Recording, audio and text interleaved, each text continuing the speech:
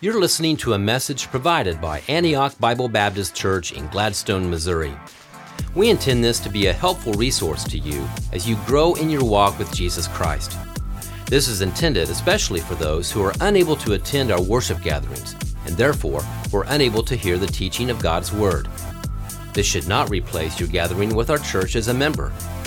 If you're checking us out for the first time and are looking for a church to visit, we hope that you enjoy this content and that it impacts you personally. Thanks for listening.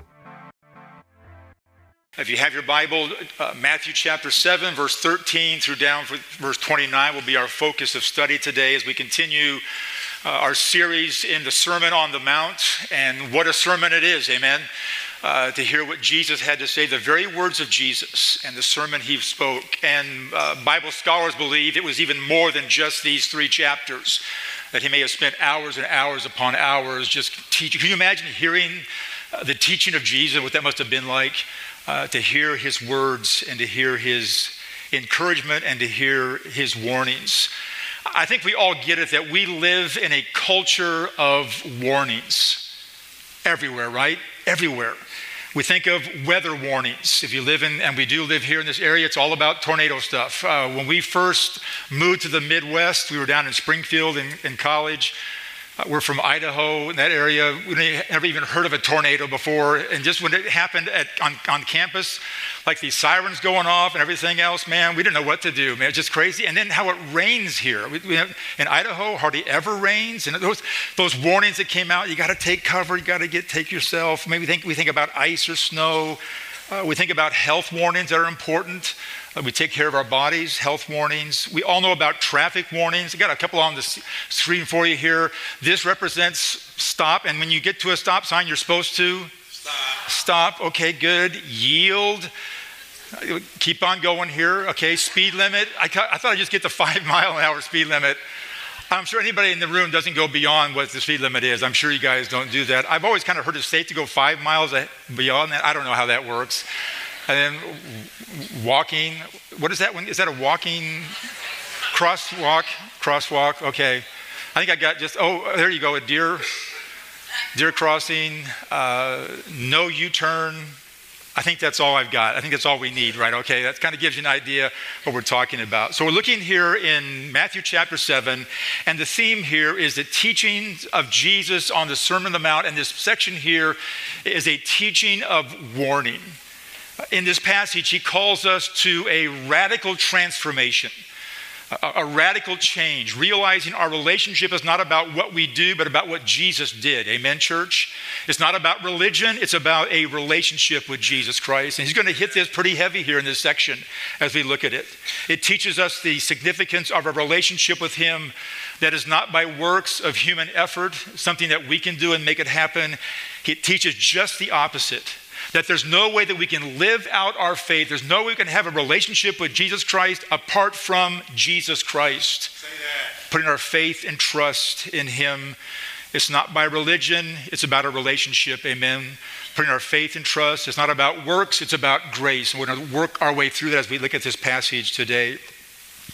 So if you have your Bible here, join me in Matthew chapter 7. And our focus will be on verse 13 through verse 29. Hear God's word. Enter by the narrow gate, for the gate is wide and the way is easy that leads to destruction, and those who enter by it are many. For the gate is narrow and the way is hard that leads to life, eternal life, and those who find it are few. Beware of false prophets who come to you in sheep's clothing, but inwardly are ravenous wolves. You will recognize them by their fruits. Are grapes gathered from thorn bushes or figs from thistles? So every healthy tree bears good fruit, but the diseased fruit, bad fruit. A healthy tree, in verse 18, cannot bear bad fruit, nor can a diseased tree bear good fruit. Every tree that does not bear good fruit is cut down and thrown into the fire. Thus you will recognize them by their fruits. Not everyone who says to me, Lord, Lord, will enter the kingdom of heaven, but the one who does the will of my Father who is in heaven. On that day, many will say to me, Lord, Lord, did we not prophesy in your name and cast out demons in your name and do many mighty works in your name? And then I will declare to them, I never knew you. Depart from me, you workers of lawlessness. Everyone then who hears these words of mine and does them will be like a wise man who built his house on the rock. And the rain fell and the floods came and the winds blew and beat on that house, but it did not fall because it had been founded on the rock.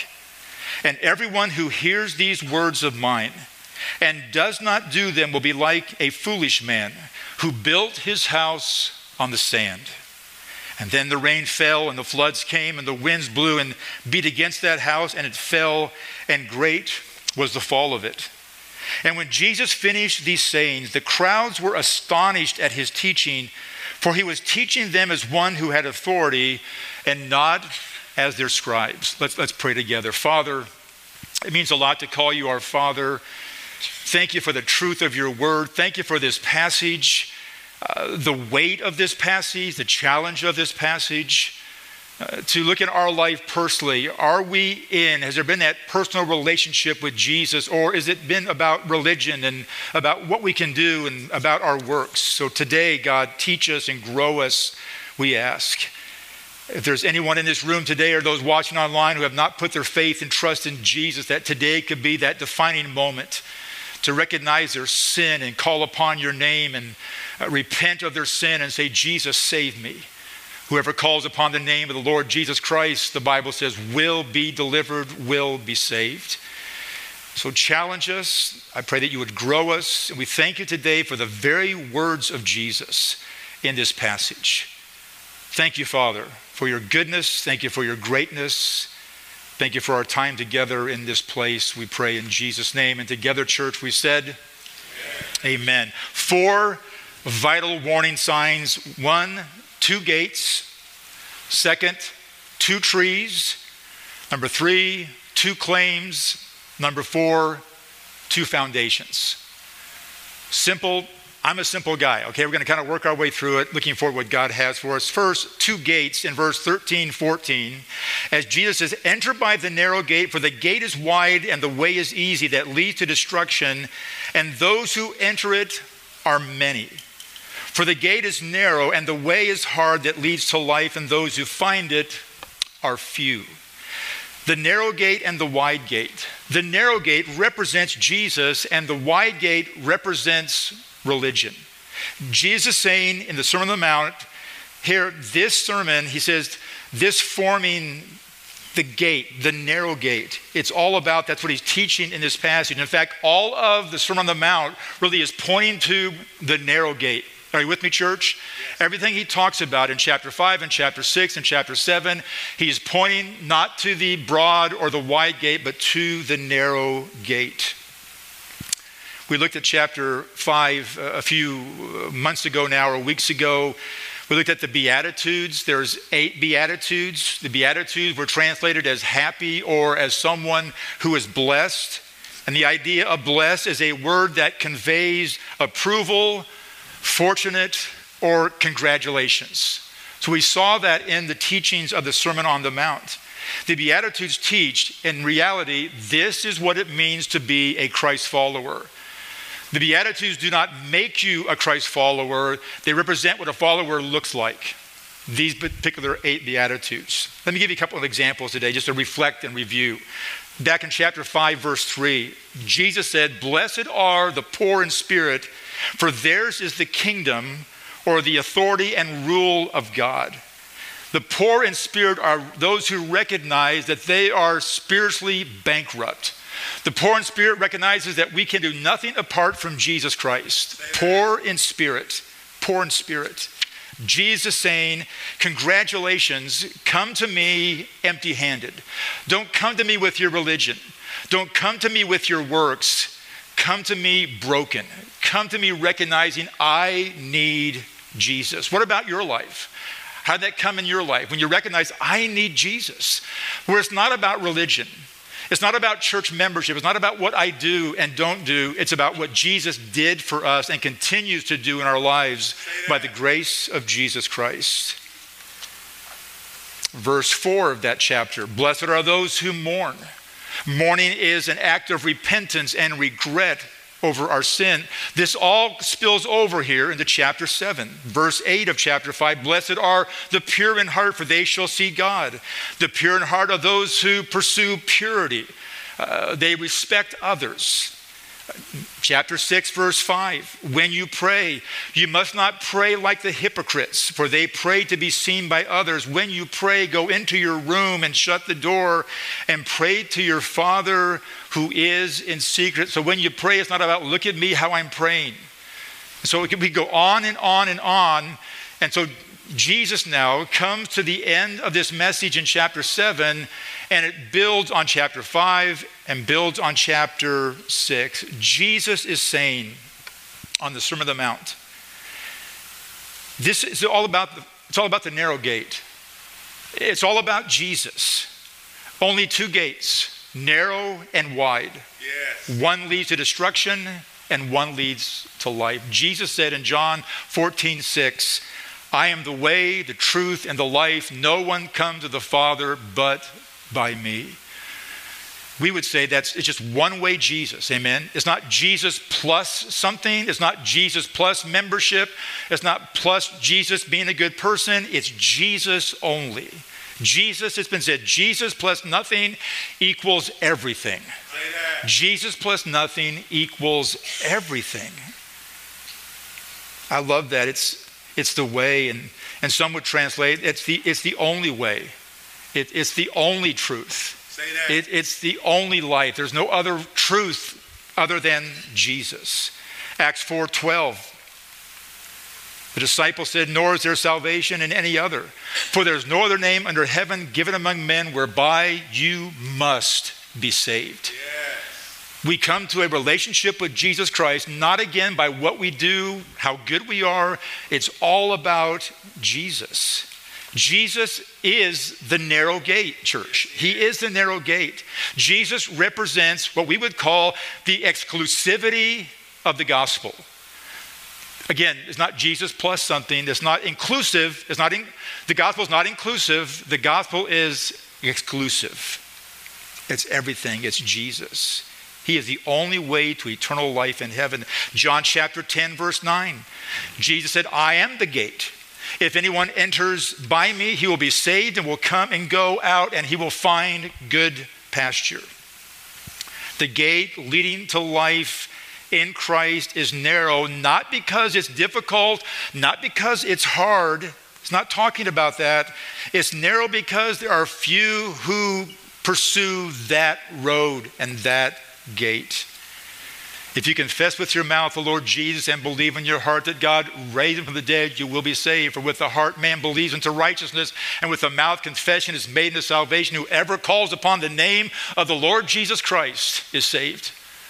16 years old, 19, what was that? 1972, came up on a Sunday morning. My dad was the pastor. I thought I was saved. I had just been convicted and came up, and I met my dad. We just went to Romans chapter 10. Recognized I needed to repent, called upon him, and God that day changed the entire trajectory of my life.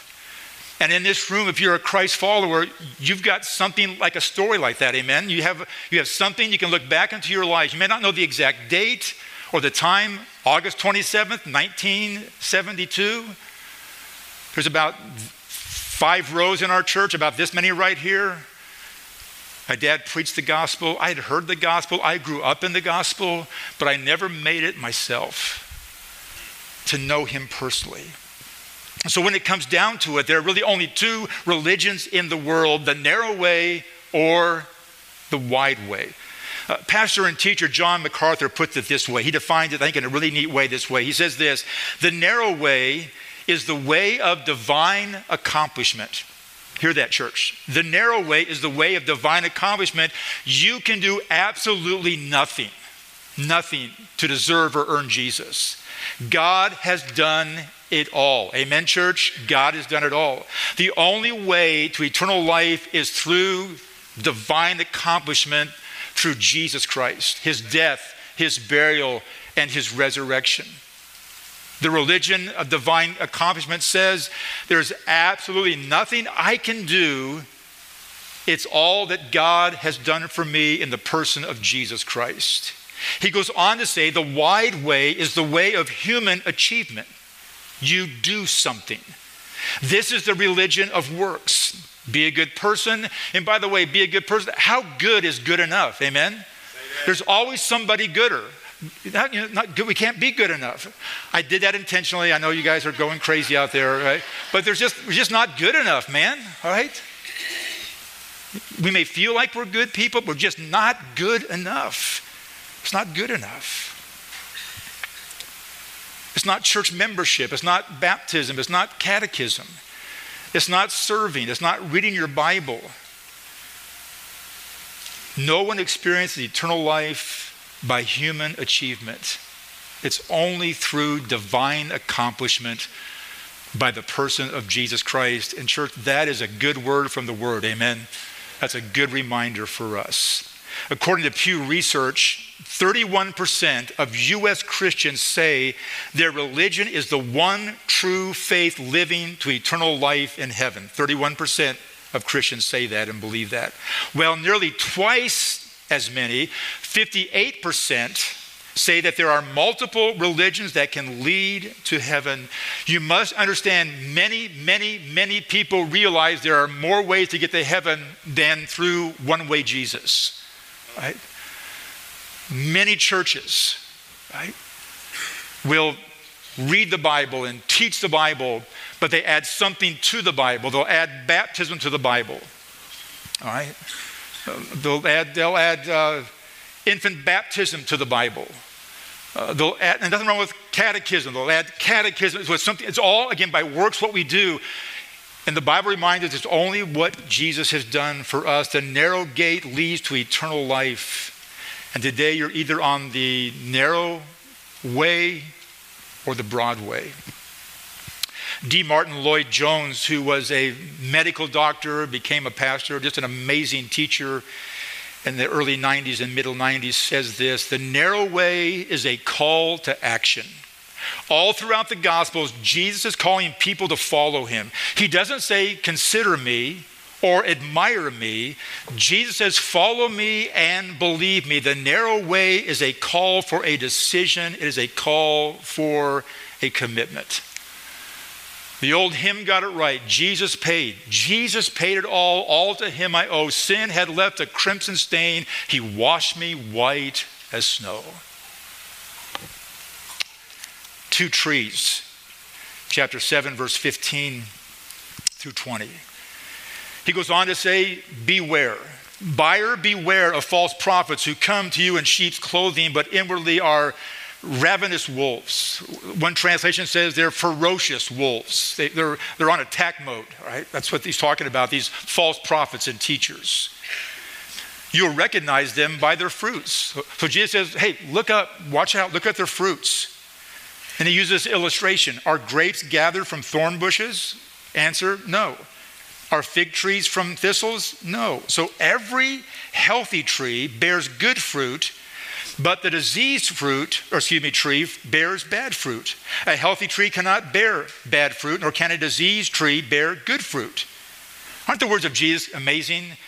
Simple, but so deep. 19, every tree that does not bear good fruit is cut down and thrown into the fire. Thus you'll recognize them by their fruits. You'll recognize people by their fruits, by their actions, by their beliefs. He's communicating a strong warning. These false prophets are promoting and advancing a false gospel. And that happens all the time in our culture. Now they'll drop a little bit of Jesus in there, all right? A little bit of Bible in there, but it's Bible, Jesus, plus something. It's plus something. There's nothing plus about Jesus. It's just only Jesus. So he's saying, buyer beware. Be on guard. You should be on guard who you're listening to on podcasts or listening to whatever it may listen to teach. Use discernment, amen. What are they saying? What are they teaching? Because they're for false prophets and they're good at that. So he says, be on guard. They come to you in sheep's clothing. The idea of sheep's clothing communicates the idea they conceal their identity. It's like everything looks really good. I mean, sheep are nice. I mean, kind of things are great. But sheep do bite, by the way, all right? They do bite. They seem harmless. So he's saying these teachers kind of seem harmless, and it's not a big deal. They're very gifted, and they're able to communicate. So these prophets and teachers, he's saying, appear to be kind and appear to be innocent, but inwardly, they are ravenous wolves. I love the word. That's heavy, isn't it, church? Ravenous wolves. Not just wolves, ravenous wolves. It means to seize or suddenly snatch them. And ravenous wolves represent false teachers and false prophets. It's all about adding works to your life. False prophets and teachers dismiss Jesus.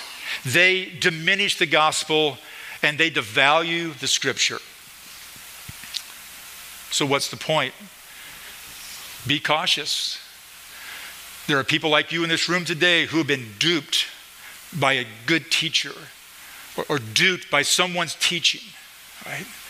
So what does the Bible say? What does God's word say? It's not the Bible plus something. Now we can learn from other good books. I get that, but it's the word of God. Amen, church? That's the foundation. That's where we go, and that's where we're at. He says you'll recognize these prophets. You'll recognize them by the fruit. I'm not super smart, but when I see an apple on a tree, I get it. That's an apple tree, right? Say that. Plum tree, peach tree. It's not rocket science. So he says, use discernment. And that idea of fruit there is a metaphor for character and conduct. In the context, fruit represents the actions of false teaching and self-focus and self-indulgent. Here it is, church. A healthy tree and a good tree cannot produce bad fruit. Say that. Can't produce bad fruit. Hear God's word in 2 Peter 2:1. But there were also false prophets among the people, Peter writes. Just as there will be false teachers among you, he's writing to that first century believers. They will secretly introduce destructive heresies and teachings, even denying the sovereign Lord who bought them, bringing swift destruction to themselves. False prophets. There's always been false prophets. So he warns them. In the 19th century, Joseph Smith claimed to receive the Book of Mormon from the angel Moroni. For them, it's the Bible plus the Book of Mormon. Okay, that's not it. I would say this very carefully. Mormons are not Christians. They're not Christ. They're Christ followers, so to speak, but they believe something more than Jesus. They believe something more than the gospel. Amen. It's the gospel plus. It's a gospel plus. I'm just telling you that, church. It's a gospel plus. God has not given us a second book. Say that. We don't need to find a second book somewhere, some tablet somewhere. Christian leaders like Benny Hinn promote counterfeit healing and prosperity gospel to enrich themselves from their followers' gifts. Benny Hinn makes $9.3 million a year. False prophet. Buyer beware. Buyer beware. In the 70s and early 80s, there were false prophets at Midwestern Baptist Theological Church Seminary. I was here in the early 80s, and we actually had students who came to our church and met with Pastor Joe, our pastor, in his office. He invited me to come in, who were just struggling with the teaching at the seminary down the road here. They didn't believe in the virgin birth. Some of them didn't believe in the virgin birth or the resurrection of Jesus Christ. Now, I would say today that is totally different today. By the way, that was the most liberal seminary, Baptist seminary in the country at Midwestern. And right now, man, it is totally changed. It is all about Jesus. It's all about, are you with me, church? Even a Baptist organization can put something else besides the gospel of Jesus Christ. Right? The wide gate is a feel-good message. Say that. Just believe. Regardless of what you believe, just be sincere. Just follow your heart. False teachers always add work to the finished work of Jesus Christ. 2 Peter 1:21, for prophecy never had its origin in the human will, but prophets, though human, spoke from God as they were carried along by the Holy Spirit. I love that. They were carried as they spoke from God, and what the Holy Spirit led and directed them in that passage in Peter.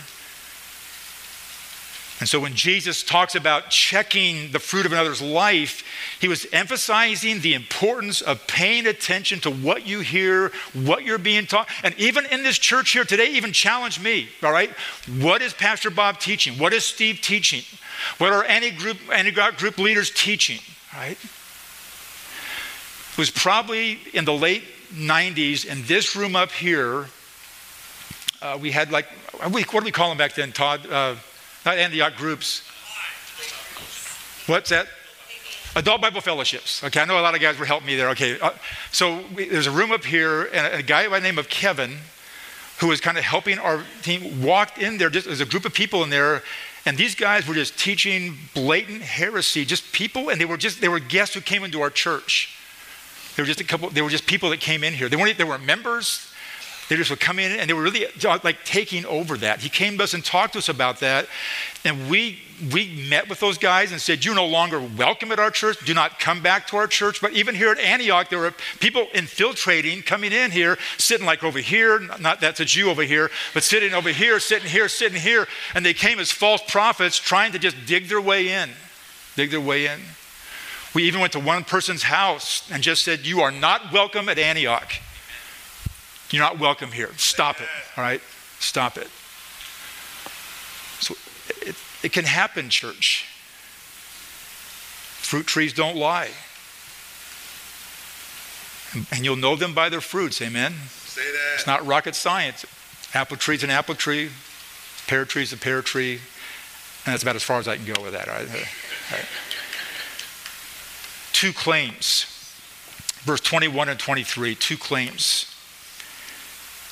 Not everyone, catch this, church, not everyone who says to me, this is Jesus talking, not everyone who says to Jesus, Lord, Lord, will enter the kingdom of heaven. The kingdom of heaven represents Jesus' rule and his leadership. But, contrast, the one who does the will of my Father who is in heaven. On that day, on what day? On the day of judgment. That's what it means. On that day, on the day of judgment, many will say to me, Lord, Lord, did we not prophesy in your name and cast out demons in your names and did mighty works in your name? And then I will declare to them, I never knew you. Whoa. Church family, those are heavy words. Yes. Could it be some in this room today may hear those very same words? You were a member at Antioch. You were involved at Antioch. You served at Antioch. But it was all about you. It was all about religion. It was not about Jesus. That can happen to us, church. It can happen. Is everyone in this room a Christ follower? I don't know. Are all the members of Antioch Bible Baptist Church Christians? No. I don't know who they are. I can't imagine where everyone in this place, I'm just telling you, there are those who think they know, who pray to prayer. Again, I'm not kind of slamming prayer. We come to God in prayer, but it's not a prayer that saves you. Jesus saves you. Say that. Right? I say that carefully and gracefully. It's about repentance and seeing my sin. It's not about saying even all the exact right words, but knowing in your heart what you're doing. Right? It's Jesus. It's about what he did. It's about his grace, not our works. It's about his death, his resurrection. So we've got to be careful about that. And you notice that contrast there between those who say the Lord and those who do the will of the Father. So Jesus is warning of basing your salvation on what you do rather on what Jesus did for us. The point is acknowledgement of Jesus' claim over your life. We are saved. We know that we are saved by grace alone, by faith alone, and a faith that saves is never alone. A faith that saves is never alone. Salvation is believing on who and what Jesus Christ has done for us, not what you can do for him. Our relationship is not about works. Our relationship is about the grace. And then as a believer, we are his workmanship. And so we do works motivated, not to get some religion, but motivated to make much of Jesus. Amen. And to serve others well. Titus 3:4-5. But when the kindness and love of God, our Savior, appeared, he saved us not because of righteous things we have done, but he saved us because of his mercy. He saved us through the washing of rebirth and the renewal of the Holy Spirit. And so Jesus in verse 23 makes one of the strongest statements in all of Scripture. I can't imagine what that must have been like when he gave this word out here to his followers and to the religious crowd, the Pharisees and the Sadducees and the scribes. When he made this statement, it must have blown their mind. And then I will declare to them, I never knew you. Depart from me, you who practice lawlessness. Those words, I never knew, are haunting words. Yes, I never knew. I never knew you. They're alarming words. Jesus said in John 10:14, I am the good shepherd and the sheep. I am the good shepherd and I know my sheep. I know my sheep. Psalm 10:27, my sheep hear my voice and I know them and they follow me. They follow me. Kent Hughes was a former pastor at College Church in Wheaton. We have a college student at Wheaton, and he was a teacher there, a pastor and a professor at Wheaton College. Kent Hughes says this: some say the right things about the Lord, but don't acknowledge the authority of the Lord. They have an eternal language, but they don't have eternal life. Not everybody who says the right things has the right relationship. Wow. Number 4, two foundations. Two foundations. And then here's this thing, church. It's kind of everyone then. Are you with me? He's giving this out here, teaching this sermon. Everyone then who hears these words of mine. Right? What words of mine, Jesus? The words of the Beatitudes, the words of chapter 6. All these words he's been teaching. That's the context. Everyone who hears these words, what words? These words I've been talking about for the last couple hours, and does them will be like a wise man who built his house on the rock, and the rain fell, and the floods came, and the winds blew, and the beat on that house, but it did not fall because it had been founded on the rock. And everyone who hears these words of mine and does not do them will be like a foolish man who built his house on the sand, and the rain fell, and the floods came, and the winds blew and beat against that house, and it fell, and great was the fall of it. The foolish man built his house upon the sand. The foolish man built his house upon the sand. The foolish man built his house upon the sand, and the rains came tumbling down. The rains came down, and the help me here. Floods came, the rains came down, the floods came up. The rains came down, the floods came up, and the house on the sand went slap. And then the house built on the rock, the whole thing was built on the rock. So I'm not going to go sing the whole thing again. That's it. I think a lot of good theology, amen, and kids singing, man. A lot of good. You guys still sing those songs? Still singing them, amen. Get after it. It's a good word. Everyone who hears the words of Jesus and does them, he says, is like a wise man builds the house. Two builders, two houses. Both builders experience the same storm. Two foundations. So he's not talking about building a literal house on rock or sand. He's using a metaphor. He's talking about your life. Your life. He's talking about how you're building your life, how you're establishing your values, and how you're defining the right foundation. Is it Jesus or is it self? Is it the rock or is it the sand? Two houses are metaphors for two men. These houses both look the same. Both look the same. They probably attend the same church. One chooses to build on the rock, the other on the sand. One is wise and one is foolish.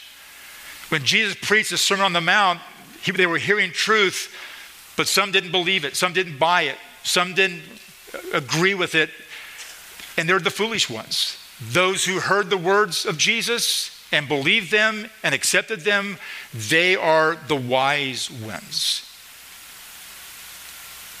So the wise man built his house on the rock. Again, the rains came, the floods came, the house, it didn't fall because it was on the rock. And the rock here represents Jesus.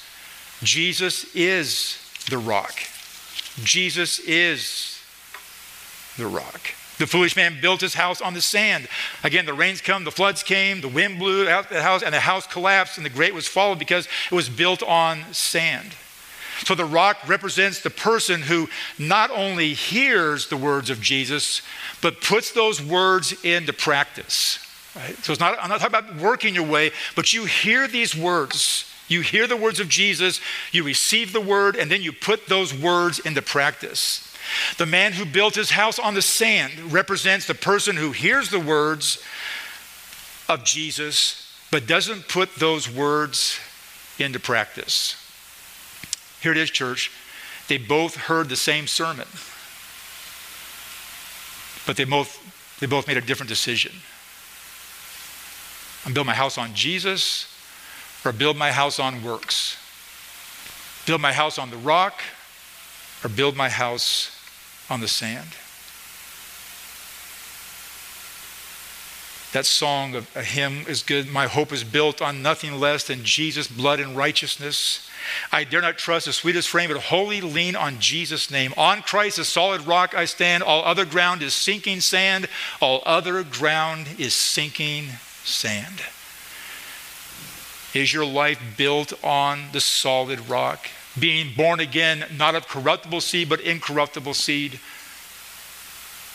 By the word of God. By the word of God. Has there been that defining moment in your life where you said yes to Jesus Christ, recognizing my sinfulness, recognizing without him I have no hope?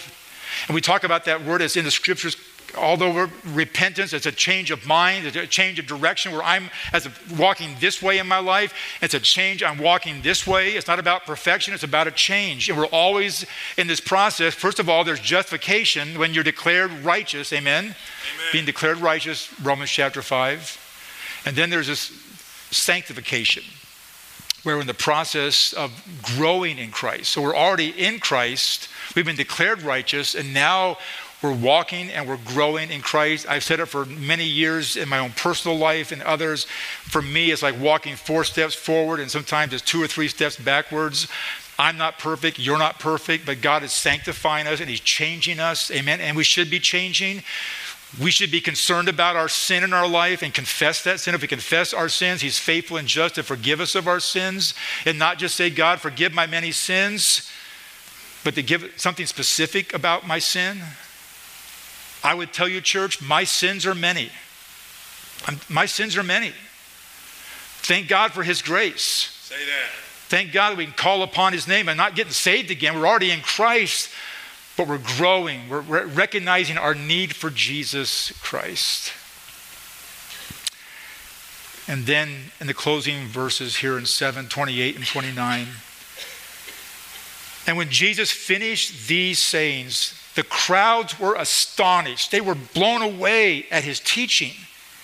For he was teaching them as one who had authority and not as those who were the scribes. The scribes represent the religious people, the ones who were writing the words of God, in fact. And he says that. And so when Jesus finishes these sayings, the crowds were astonished. I imagine there were different thoughts and feelings going on because of what they heard from Jesus. For many, it may have been an emotional reaction to Jesus and his words. Like, man, he is blowing it away. He's teaching here with authority. Right? And they may have even missed the whole thing. They may have missed it all. There were some that heard the words of Jesus that recognized their need for him. There were others who didn't recognize and see their need for him. So they had maybe this emotional reaction, but they didn't have a commitment to faith in the person of Jesus Christ. He was teaching as one who had authority, meaning he had the power to act. It's his kingdom. I mean, he's in authority, he's in rule. And with that power and authority, he is able to confirm and define what truly is truth, right? Because he's the epitome of truth. He is truth. Not as the scribes who relied on the authority and affirmation of others. That's the picture here. There were some who heard and believed. There were some who heard and didn't believe. This is a good time for us as a church just to be thinking about our life. Think back in your heart. I'm not trying to worry anybody or put anybody. I'm just trying to look at your faith, look at your life. Now again, it's not works that save us, but as a believer, there should be something in our life that recognizes that, and we're moving forward to that, serving him well. I'm not saying we got to be at church every Sunday. If you're going to be, I'm not talking about all the things we have to do. I think the things that has been done for us, and because of what they've been done, how then do we live out that in our own personal life? John Ortberg, former pastor and author, put it this way: Jesus never went up to people and said, "Admire me." He only said, "Follow me." He went on to say, "Whoever wants to be my disciple, let them deny themselves, take up their cross, and follow me." Those words seem very simple, but those words are heavy, aren't they? They communicate responsibility. Again, not works, but as a follower, this is what we do. We take up the cross, we follow him. Let me just share a couple of thoughts as we close, just personal responses. Number one, what foundation are you building your life on? The sand or the rock? What foundation are you building your life on? Number two, do you have a personal relationship with Jesus Christ? You may not know the exact date or the time, but you know that you know that you know. I'm trusting Jesus. Put my faith in him. I say it carefully. I know we pray, and prayer is a way that we communicate with him. But I'm just telling you, your prayer doesn't save you. Jesus saves you. Are you okay? I hope I'm not trying to be weird with that. I'm just saying it's Jesus. Because I've heard people say over time, yeah, I prayed a prayer. Okay, well, let's talk about what that was. Well, I just prayed a prayer, not sure what it was all about. My dad just told me to pray, and I just prayed a prayer. All right, so I'm just trying to encourage you. Are you on the rock? Okay, are you saved? Are you trusting him? I'm not trying to doubt anybody in this room. I got to just be transparent with you. There's been times in my life when I've doubted the fact that I was a Christ follower. It was probably back in the late 80s, early 90s. My dad had a heart attack, died instantly. I got a phone call from Springfield. I was up here. I was at Antioch, and called and said, "Hey, just want you to know your dad just passed away." And it's just like, it's one of those, you've been there, haven't you? It's like, what? You know? And then there was a little bit of time in my life where there was just that, was it my dad? So what God took me to is Romans 10, 9 and 10. And that verse 13. Whoever calls upon the name of the Lord will be saved. Bob, did you call on the name of the Lord? Yes, I called on his name to save me. For with the mouth confession is made, with the heart man believes into righteousness. I had to go back to the word and just put my hand on the word and I just went, this is what God's word says, Bob, about you and about who you are. built on the foundation of Jesus Christ? Do you have that personal relationship with Christ? And today could be that defining moment for you to say yes to Jesus. Yes to Jesus. I would say this very carefully. I believe there are people in these seats today, I say it very gracefully, who are sitting here today who are not in Christ. I don't mean that in any way to hurt anybody. I'm just saying there are people in this room watching online who are not in Christ. I'm not trying to doubt somebody or weird somebody out, but are you trusting Jesus? Has there been that moment when you recognize I am a sinner, Jesus died for my sins, and I put my faith and trust in him? And we could do it in those verses. The wages of sin is death, but the gift of God is eternal life through Jesus Christ our Lord. Right? He demonstrated his love toward us, and that while we were yet sinners, Christ died for us. It's just good to even go back to those verses and remember, yes, it's not about me. It's about Jesus and what he did for me, Does your faith represent works of obedience? As a Christ follower, are you just kind of going with the crowd? Are you living your life in a way that would represent Jesus well? Is he alive in your life? Is it just Sunday morning for an hour or so, and then the rest of the week or whatever, it's just all you? It's all you. And then I thought this question I would just give you, do you love him? You know, in John 17, he would talk to Peter. Do you love me, Peter? Oh man, I love you. Do you love me? He did it 3 times, back to back to back. It was just a good time for Peter because he denied him 3 times, and 3 times Jesus said, Are you my follower? Are you my follower? Do you love Jesus? Do you love Jesus? Let me pray with you. Let's bow our heads for a moment. Father, we thank you. This Matthew 7:13-29 it's a difficult challenge, overwhelming. It's right straight up, God, for us about where we are in our relationship with you. Jesus finishes out that sermon just straight on. And so it's good for us to look and remember and look back and say, yes, I remember I did that. Or someone say, I'm not sure. I have some doubts. That today could be this day to make it right with Jesus, to build your life on the Lord Jesus Christ. I'm not going to ask anybody to stand up or say anything, but perhaps in this room today you would lift up a hand and say, Bob, I'm just not sure. I've just got some questions. Would that be anyone in this room today would say, that's me?